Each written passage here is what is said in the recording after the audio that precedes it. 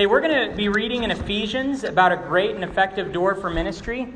You can turn to Ephesians just right at the beginning of the book right there as we get started here.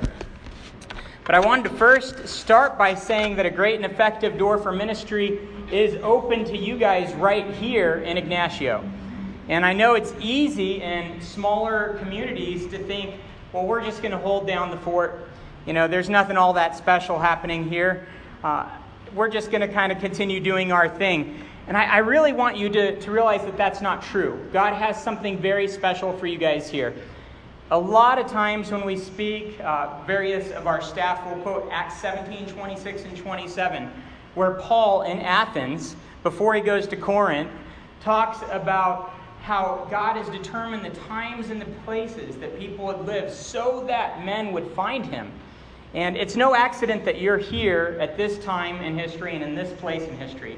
I know that God has a plan for you individually, but also for this church as a whole. And I'm so excited for what God's doing here. It really is exciting. Benny, you can wave again.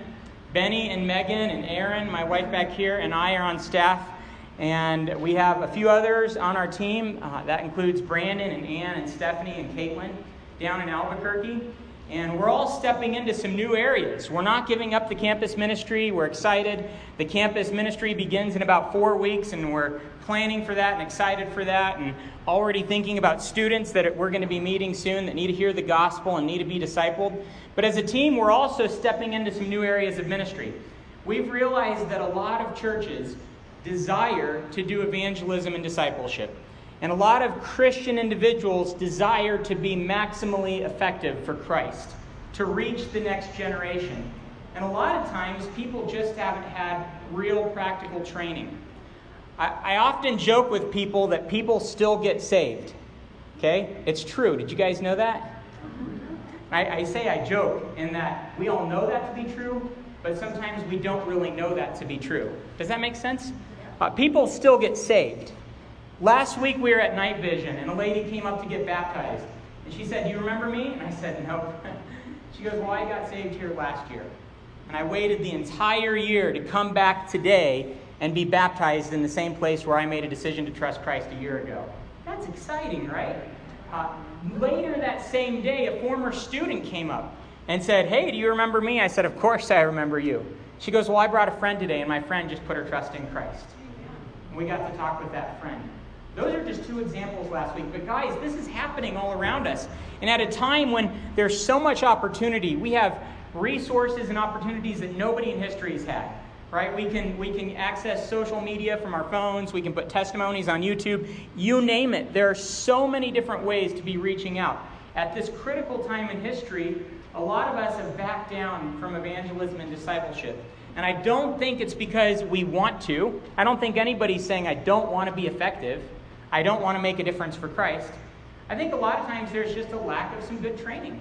And so a lot of what our team is doing is trying to step in and come alongside churches and ministries and encourage them in some of those areas. And also to encourage them in some leadership things. The last couple of days, we got to finish up about a 6 to 8 week process where we worked with Randall and the elders working on a strategic plan. A lot of you got an email from me with a link to a survey. A lot of you guys, about a third of you did the survey. We had a lot of responses. It was great. The elders took all that information and they really considered it. Your voices were not unheard. They took what you said, they thought about it, they prayed about it, they processed it. We all talked about it, and then they took it all and they took it to God, and they tried to, independent of each other, decide what the most critical items on the list were. And as they continued doing that to kind of individually, their collective answers rose to the surface, and we started to see some patterns emerging. Okay, and we kept doing that until we came up with 6 goals that I think surfaced out of your responses, but they really are exciting next steps for this church. And then yesterday we met with a lot of you leaders, and we talked about how to take that to the next level. You guys made decisions about steps that you want to take in each of those 6 areas and how to take the steps that God is calling ICC to take. And as you think about this, I just had to come back to Ephesians. A great and effective door for ministry has been opened to you. Not because of us, not because of Randall, but because God decided to put you here for a very important reason. Now, you might remember that in 1 Corinthians 16, verse 9, Paul said that a great and effective door, but with opposition, had opened in Ephesus, right? And looking at what happened in Ephesus, he was right about both those things. I was joking, Randall, we're going to finally get to Ephesus today, right? You guys have been in Corinth for a while. But in Ephesus, there was incredible ministry for a couple of years there. They reached the entire area of the province of Asia, which was about a third, the western third of what's now Turkey, maybe. You could think of it like that. It was not a tiny area. It was a pretty big area. So there was a lot of effectiveness, a lot of fruit, and there was also incredible opposition, right? Paul nearly lost his life in that city. So, guys, I wanted to come back to Ephesians, where Paul is writing to some of the believers that first got encountered and reached for Christ in that city in Ephesus. And I think they were at a place that is similar to yours, where God had prepared them to make a difference for him, right? And things weren't perfect. They had obstacles in their way. They had opposition in their way. But nonetheless, they were in a place where God had called them to get their eyes on him, to get their hope focused on him, to trust his power, not their own, and to step into what he had called them to do. So that's what we're going to be talking about. But as we prepare to talk about that, I want to let you know that as they came into Ephesus, I mentioned a minute ago, but it wasn't just easy, right? There was a lot. It took time. Do you remember back in 16 how the Holy Spirit had stopped Paul from going into Asia? Isn't that interesting? And they had to wait on what God was doing. A lot of what God has for you, I think a lot of you have been waiting for many years, right? You've been praying for this. You've been excited about this. You've been anticipating God using you in this church in greater ways. And what I want to encourage you with is sometimes there's a wait involved. And sometimes there's opposition involved. But God is drawing you into this. And maybe the time isn't perfect or the situation isn't perfect. But that's okay because God can be glorified in the context of your weakness and in the context of not perfect circumstances. So it'll be exciting as we dive into this. Paul in Ephesians tells them in 3:20 that God is able to do immeasurably more than they could even ask or imagine. I want you to have that view of God as we begin talking today, to know he's able to do it. Everything that came out of the strategic planning process, nobody's banking on the process or the plan to see it happen. There wasn't anyone there yesterday that said, we got what it takes. Okay? So as we think about some of the things God is calling you to do, I think all your leaders are banking on God alone. They're saying, God, you have what it takes, we don't, and we're trusting you to do what only you can. But we're willing, and we're going to be intentional, and we're going to take that step to follow you into what you've called us to do. So as we begin talking about a lot of this, I want you to remember that a great and effective door for ministry is open to you, just like it was open to the Ephesians. Even in the context of things that aren't perfect, because they never will be. I think that's a myth of ministry, that ministry will be really good when.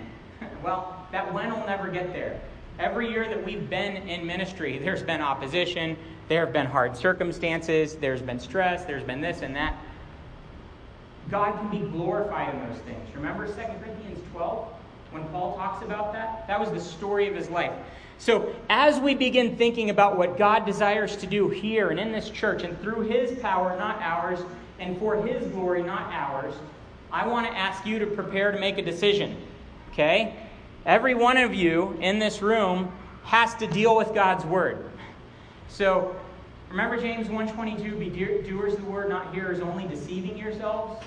And remember 1 Corinthians 8:1 says that knowledge puffs up, but love builds up.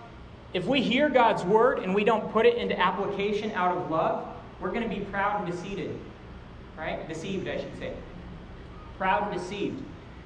So I want to avoid that, to circumvent that, and ask you guys to each make a decision today. I'm not going to tell you what your decision is, but I think that as you listen, the Holy Spirit's going to speak to you.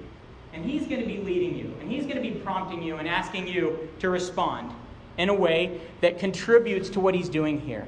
So as I talk, be thinking, God, what's the decision that you want me to make? How do you want me to be involved in what you're doing here in this church? All right, so as we talk, I want to get right to Ephesians chapter 1. I had to mention the first two verses that I had on the slide were 15 and 16. And I'm going to read these because they relate to you and your relationship to us.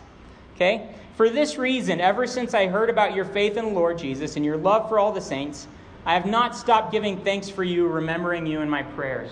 Okay? As we think about ICC, I think we have the same thought about you as Paul had for the Ephesians. Aaron and I know Benny and Megan, the rest of our team, Stephanie for sure, really love you guys. You guys have been a part of so much. You get our newsletters. I hope you don't ever read those and just think, oh, that's cool what God's doing over there.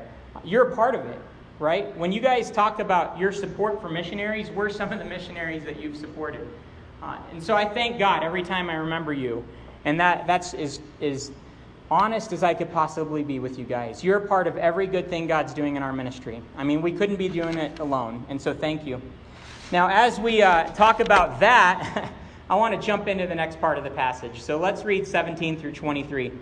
So Paul tells the Ephesians, I keep asking that the God of our Lord Jesus Christ, the glorious Father, may give you the spirit of wisdom and revelation so that you may know him better.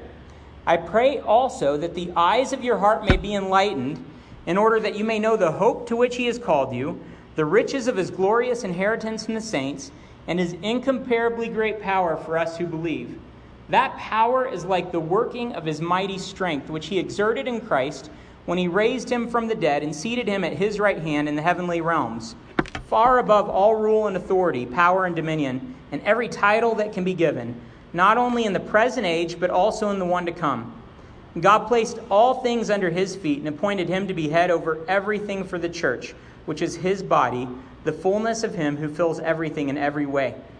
So we're going to break this passage down a little bit and look at some different elements of it and how they relate to what happened yesterday and the strategic plan and all this.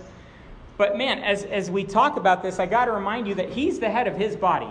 And that's not figurative, right? He desires to lead his body.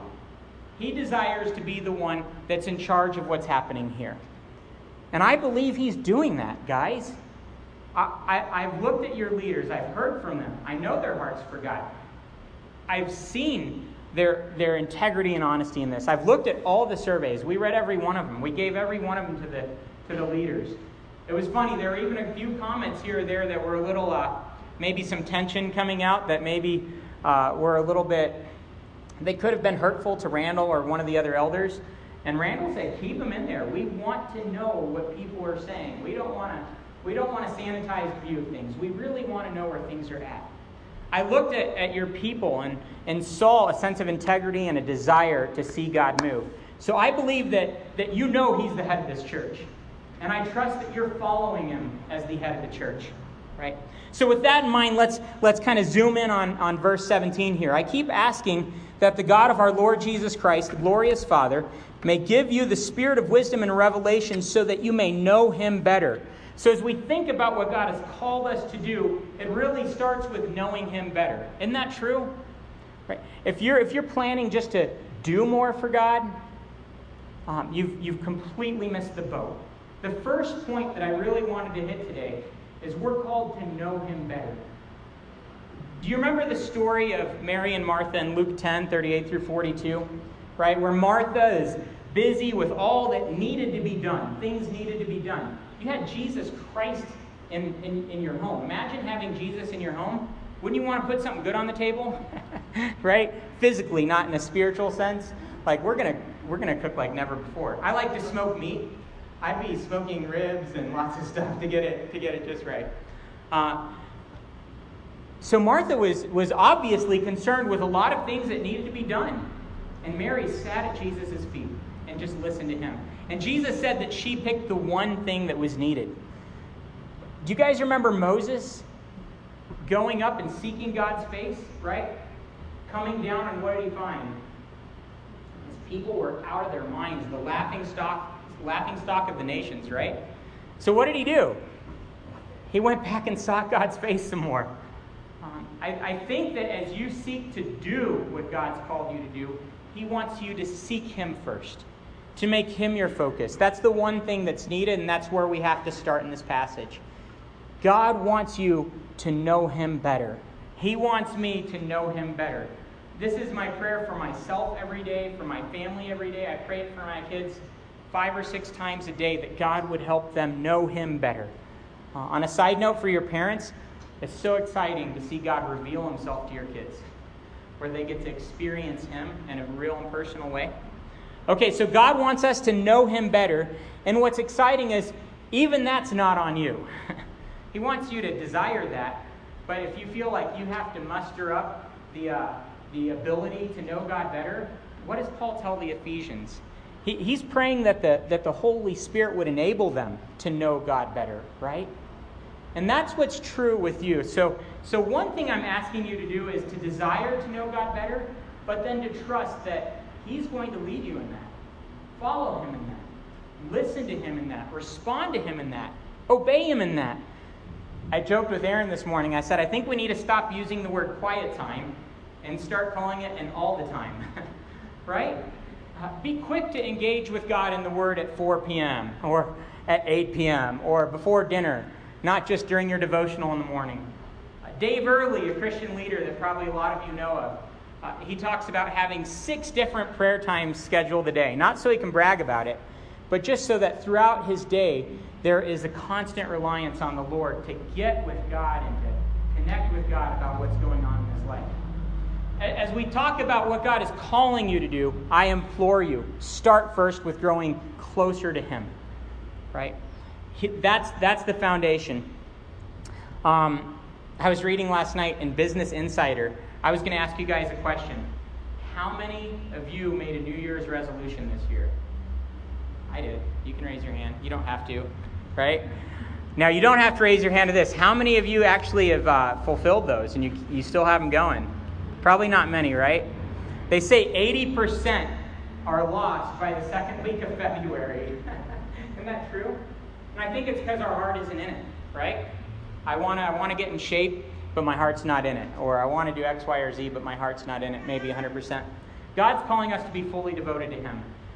I know there's a difference between thinking, yeah, it would be good if I was really close to God, and saying, God, I've sought you with all my face, like David said. So this is an encouragement to you and to me. Let's seek God with all of our face. Let's make him the priority of our life, to get close to him, to draw near to him, and to let him then do what he wants in and through us. So it starts with him. Okay, guys, in Ephesians 1:18, we're going to pick up. Paul continues, I pray also that the eyes of your heart may be enlightened, in order that you may know the hope to which he has called you, the riches of his glorious inheritance in the saints. See, as you draw near to God, something typically happens. You realize you're not all that. Isn't that true? This happens to me all the time. I'm really not that great a guy. I'm not that special. I don't have all that much going for me. And the closer I get to God, the more I see that, because he's perfect and he's holy and he's righteous. And it exposes me for what I am. And maybe as you draw near to him, if you start to see yourself that way, I want to encourage you to walk in his hope. Okay? Because he has called you a loved son of God, a dearly loved. In fact, in Ephesians 5, Paul calls them dearly loved children of God. And that is who you are. Not because you earned that, not because you did something to become dearly loved, but because you've believed in him. And as his child, you are dearly loved. Nothing could change that. So there's hope, and Paul calls the Ephesians back to this hope that they have in Christ, who they are in him. Right? Paul tells us that God's hope will not disappoint us. It will not disappoint us.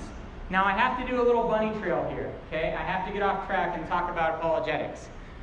We heard this morning a little bit about the apologetics conference, and there are flyers like this one, shameless plug outside. It's going to be a great conference right in Durango in about 2 weeks from this weekend. For those of you that don't want to stay the night, that's fine. There are going to be sessions-only passes for $20. So go to thebestfacts.com. You can get the flyers out here, and let us know if you want to come. But I want to tell you that the hope that we have, it isn't blind belief. So a lot of people are going to say, well, your hope is no different than the Buddhists, the Hindus, the Muslims, the anybody else. We encounter these arguments all the time on the college campus, and they're bogus. The hope that we have is reality, guys. It's not just something that's true because we really want it to be, and we don't just believe it because we don't have a better option, or we don't just believe it because we really want to. This is the truth of the universe. The conference is called the Best Facts Conference, and the Best Facts is an acronym. And it goes like this. We can believe that God exists because B, the beginning of the universe. You know, science has confirmed that the universe had a beginning a finite time ago, that there's no natural explanation for it. We know that that points to a cause greater than the universe, namely God. E in the Best acronym is the engineering of the universe. If you could, the mathematical statistics involved in the fine-tuning of the universe are so astronomically crazy that you can't even write these things on paper. You have to do something to a power just to be able to get it on paper, how unfathomably impossible this is. Do you get what I'm saying? And it's not like that for one or two things. It's like that for one researcher says 93 different constants. Okay? You guys, the engineering of the universe points to an engineer for the universe. S in that acronym is standards and morality. Did you know that if anything at all is right or wrong, there has to be a standard by which right or wrong is measured? If God doesn't exist, rape is no different than feeding homeless people. It's just different arrangements of atoms and molecules. But we know that's not true because we know there's a standard of right and wrong, and that standard of right and wrong requires a God that would give it. And that's not a weak argument. There are logical ways to frame all these arguments, but that argument is what led C.S. Lewis to Christ as an atheist, and other famous people as well. You'll hear about him at the conference. And then finally, the truth about Jesus is an argument for God. The historical evidence for Jesus is so powerful. The biggest critic of the New Testament alive today says that if you deny Christ's historical existence, you're a mythicist. Did you catch that? The guy that's the biggest critic of our faith says if you don't believe Jesus is historical, you're crazy. You get that? There's not a legitimate scholar alive that denies the historicity of Jesus Christ. And there's not a scholar alive that can refute the evidence for the resurrection. You'll hear about some of that at the conference. Those are some reasons to believe that God does exist, and He walked this earth as Jesus Christ, and He died for our sins and rose again, proving that He alone had the power to give us eternal life. Why believe the Bible? That's the FACTS acronym. It foretells the future, it's archaeologically accurate, it's coherent, it's translated correctly, and there's science throughout the Bible that show God's fingerprints on His Word. You guys, the hope that we have in Christ, it's not just make-believe. It's not just fiction that we want to believe. This is the reality of the universe. This is the truth of the universe. I implore you to live that out. If I told you that they're giving away $1 million bills at the gas station, if you believe me, how many of you would be here 5 minutes from now? No one, right? Right? But none of you believe me, so you're still sitting here. Does that make sense? If you really believe something, it'll inspire you to step out in faith and put it into application. You can't help but not, right? If you believe something to be true, it's going to come out in how you live your life. I'm challenging you to believe that the hope that you have in Christ is really true. And there is a world that really needs to hear it out there, okay? Let me tell you a little bit about what Scripture tells us about hope. Scripture tells you to hope in the living God, the Savior of all men, to hope in Jesus alone, in His name, to hope in His Word, right? His Word is our hope. His Word isn't just something that makes us old fuddy-duddies because we like to believe it, right? It's not just a bunch of old stories, but this is our hope. This gives us a framework for looking at reality and living with peace and joy in the context of a world that doesn't even have a clue what those things mean. It tells us to have hope in His love, to have hope in His grace, to have hope in His protection, to hope in His provision, and to have hope in the eternal life that He alone offers. Right? Those are some things that we are called to be walking in hope concerning. Now it tells us some promises for those that walk putting their hope in God. You want to hear those? They're really good. All this comes from Scripture. Scripture tells us that those who hope in God will find rest. Remember what Jesus said, if you're weary and heavy burden, come to me and I will give you rest. Those who hope in God will find rest. They will renew their strength. They will soar on wings like eagles. They will run and not grow weary. They will walk and not be faint. They will be delivered, and they will have the endurance to persevere. When Paul tells the Ephesians to hope, he means a lot. And this is not empty hope.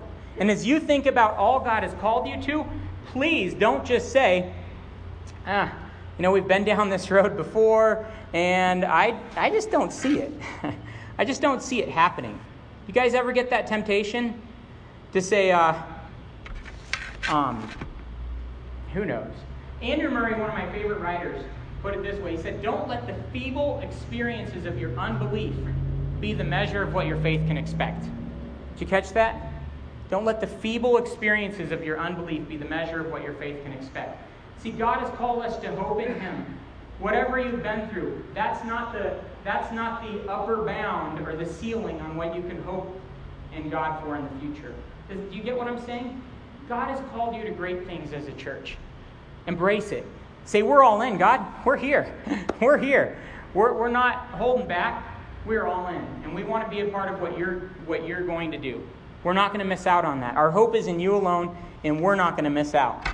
I thought I would tell you a cool little illustration of hope. I'm not endorsing the movie Dunkirk. I've not even seen it. And I'll be honest, I'm not a history guy, so I was like, what's Dunkirk? And my father-in-law last night, he's like, are you kidding me? You don't know about how they had to pray and trust God? I'm like, what? And he's like, that's not in the movie, but it all started with prayer. Let me read you something from the Anglican Ink newspaper. When Britain was close to defeat during the Second World War, and the entire British Army was trapped at Dunkirk.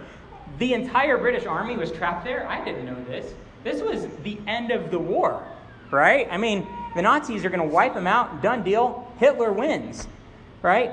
When the entire British Army was trapped at Dunkirk, in desperation, George VI called for a national day of prayer to be held on the 26th of May, 1940.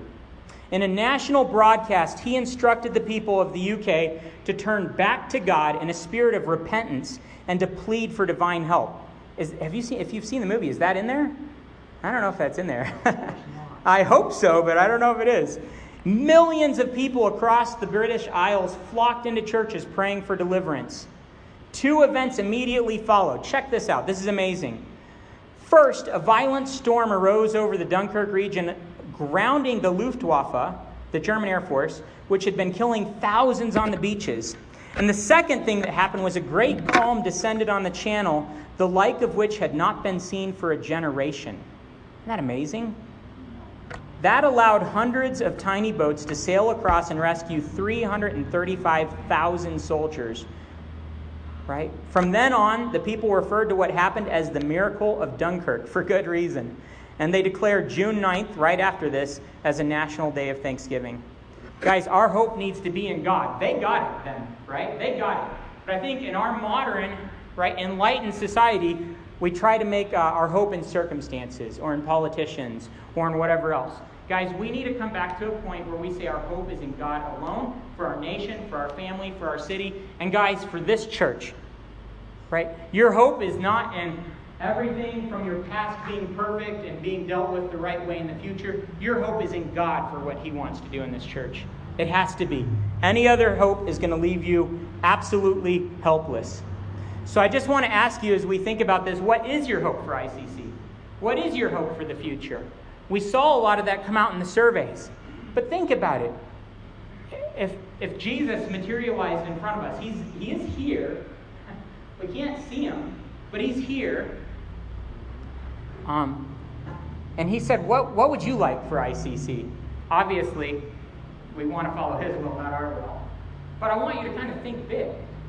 I'm not going to say, God, I hope that the coffee gets better. I have to tease Randall a little bit. How about, God, I want this city to know You. I want my neighbors to know You. I want this school to know You. I want our people to be loving You fervently and loving each other and showing that John 13:35 love of the body to the world out there. God, we're desperate that you would show up and do what only you can. What are you personally hoping for in God? What are you trusting him for in your life?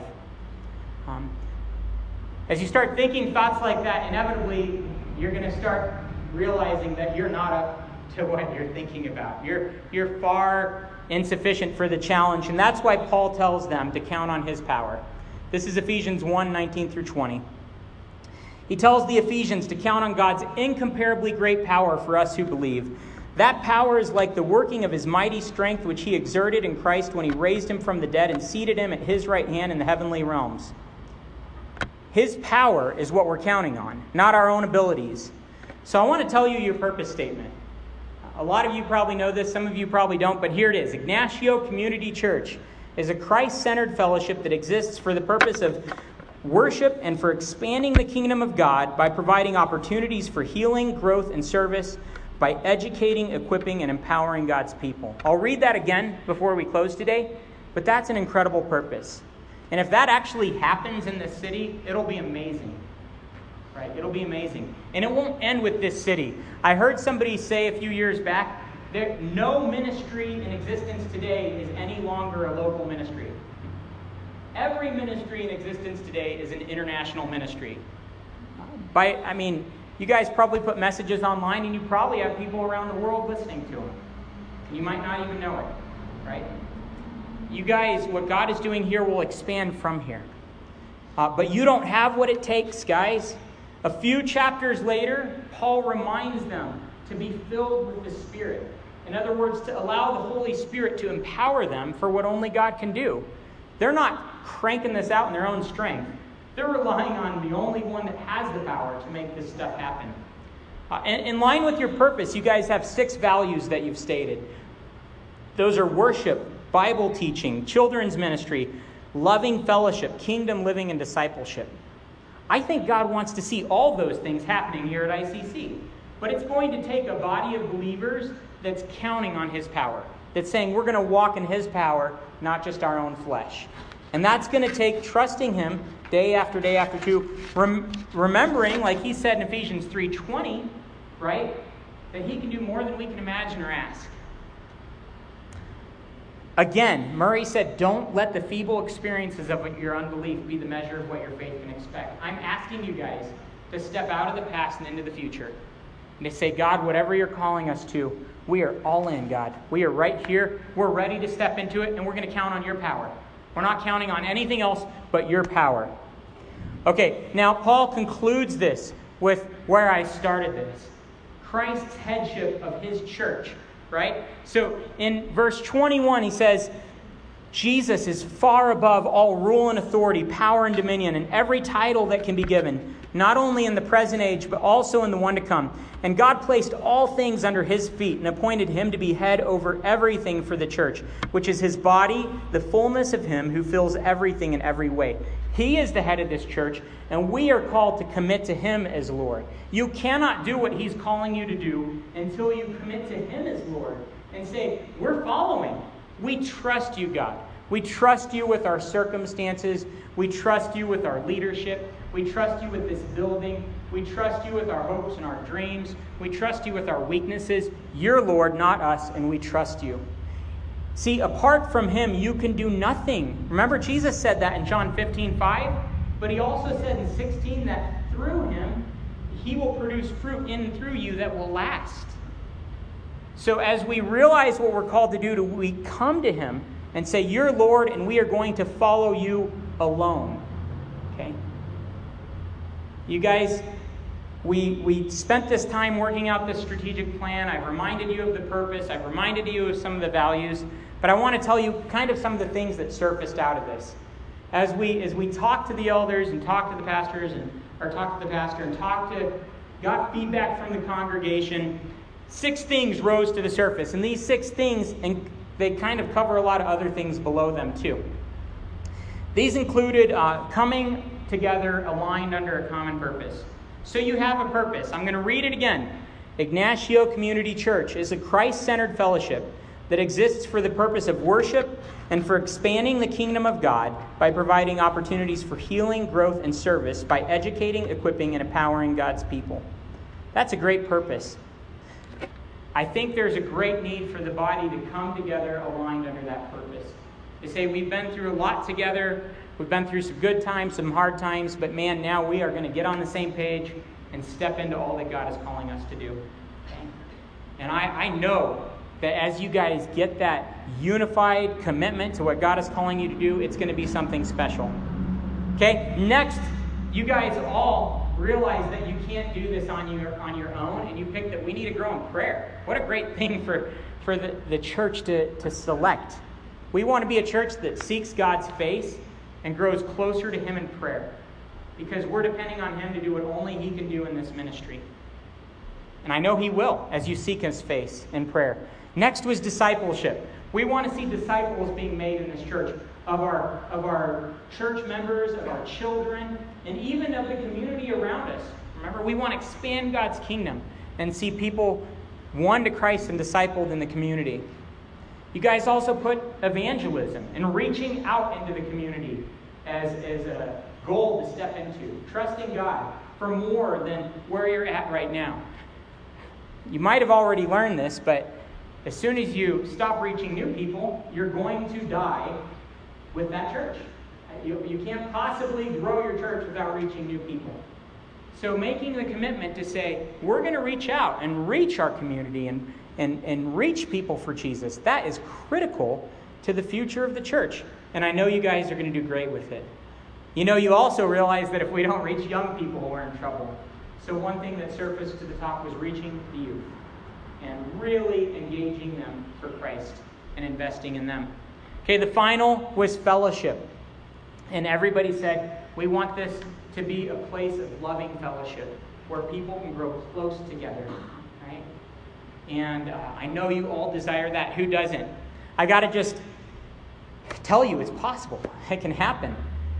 Yesterday, different team leaders all embraced different roles to really make these things happen, okay? They made a team called the Evangelism and Visitation Team that's really committed to reaching out and making sure that new people are won and that people that have interacted with the church don't fall through the cracks and things like that, okay? You guys came up with the Fellowship and Discipleship Team, a team that wants to make sure that people are growing closer to each other and closer to God. Two very important things. You guys also came up with a prayer team, a team that is going to be making sure the church is kept on task to be seeking God's face. And finally, a youth team that's really going to be diligent about finding ways to help the youth connect with all that God is doing here. That's exciting stuff, right? My question, though, is do you have what it takes? I'll tell you the answer, you don't.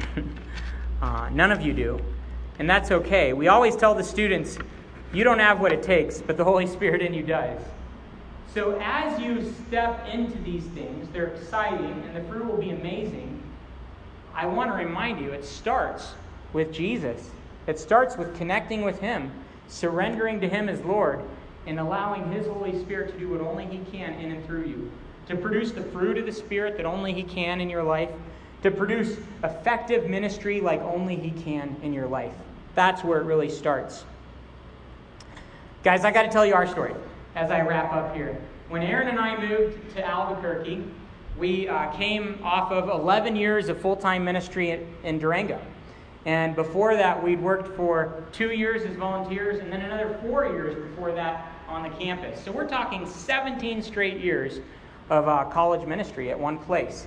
And in that time frame, 15 of those years we spent at the same church. When we started dating, we decided to go to the same church together, to grow together. And once we were there, we said we're committed to being committed. We had good things, bad things, the whole thing. And we said, we're here, we're committed. You can't get us to leave. Years ago, nobody that was a part of this is even there anymore. Somebody from that church went to this school and tried to get us kicked off the campus. The school called and said, this church, I don't know if you know about them, tried to get you guys kicked off campus. It was like, that's our home church. You know what we said? We're committed to being committed. I don't care what you throw at us. We're there and we're going to commit. So we were very committed to that church, and it's a very good church. But you know one thing we didn't do? We didn't really commit to the church. We committed to attending, but we didn't commit to growing deep in that church. And so we were so busy with ministry that we never had time for anything other than Sunday morning. If we were in town, we never missed Sunday morning, but Sunday morning was it. We were never committed to growing in small groups. Our kids weren't involved very much in the youth ministry. They were a little bit, our two precious girls back there. But you guys, when we went to Albuquerque, we actually wrote on paper. It's on my desk right now. We did a strategic plan for our marriage. And one of the things that we decided is, at our next church, we are going to commit all the way. We're going to have one night a week for our own ministry. That way we have time to get involved in the church. So we've gotten involved in the church. We've built friendships with families in the church. We're there on Wednesdays and Sundays, and we're in a small group at the church. And guys, it has been 2 of the best years of our lives in that regard. We have deep friends at our church. We have friends house sitting for us right now. The alarm got called on them this morning. It was kind of funny. Right as we're walking in, I got a call about an alarm going off. But we have deep friendships. We've been through a hard couple of months, some hard things that I don't have time and don't even need to talk about. But in the context of all of it, that church has been like a rock for us. So as I talk about all the great things that God wants to do in and through Ignacio Community Church, I want to let you know our story of finding a church that became a home, that really helped us grow deep in our walks with God and is continuing to. I talked with my pastor last week. We had lunch. There are like 1,000 people in the church, but he's willing to meet with us, and not just us, others. I put a bunch of stuff on the table in front of him, and we prayed about it and talked together. He gave me wisdom. You guys are going to be that for a lot of people out there, okay? And you guys are that for a lot of people in here. So here's one thing that as I ask you to consider how to apply this, I want to ask you to be all in on that, to commit to that. To say, if I've been like we used to be, the Sunday attender, to say, man, I need to go all in. God's called me to be a part of a body, and He wants me to be all in on that. A body is inseparable. You can't like put your arm somewhere for the week and come back and get it next week. God's called you to be a part of the body. And if you're already that committed part of the body, I encourage you to reach out to others and help them get plugged into this church so they can experience some of the good stuff that we've experienced down in Albuquerque. And I know from the surveys there are people experiencing that here right now. Okay? And that's awesome. Okay, so that being said, that's all I'm going to encourage you with the application. But I told you that I wanted you to make a decision. Okay? So we've talked a little bit about coming closer to God, continuing in His hope, counting on His power, and committing to Him as Lord. Okay? And we've talked about the great things that God has in store for ICC. How are you going to put that in practice? Right now, probably you know what the Holy Spirit is leading you to do. I would encourage you to write that down on a piece of paper when you get home. Find an accountability partner to tell it to so that you guys can keep each other accountable. And then trust God and step into it all the way. And I promise, as you seek Him, He's going to do greater things in and through you than you could ever imagine. He promises that in 3:20. You guys, that's all I have for you. I'm so thankful to be able to be here, fellowshipping with you, and thank you for letting us be a part of this plan and all that you guys did. Thank you so much, guys.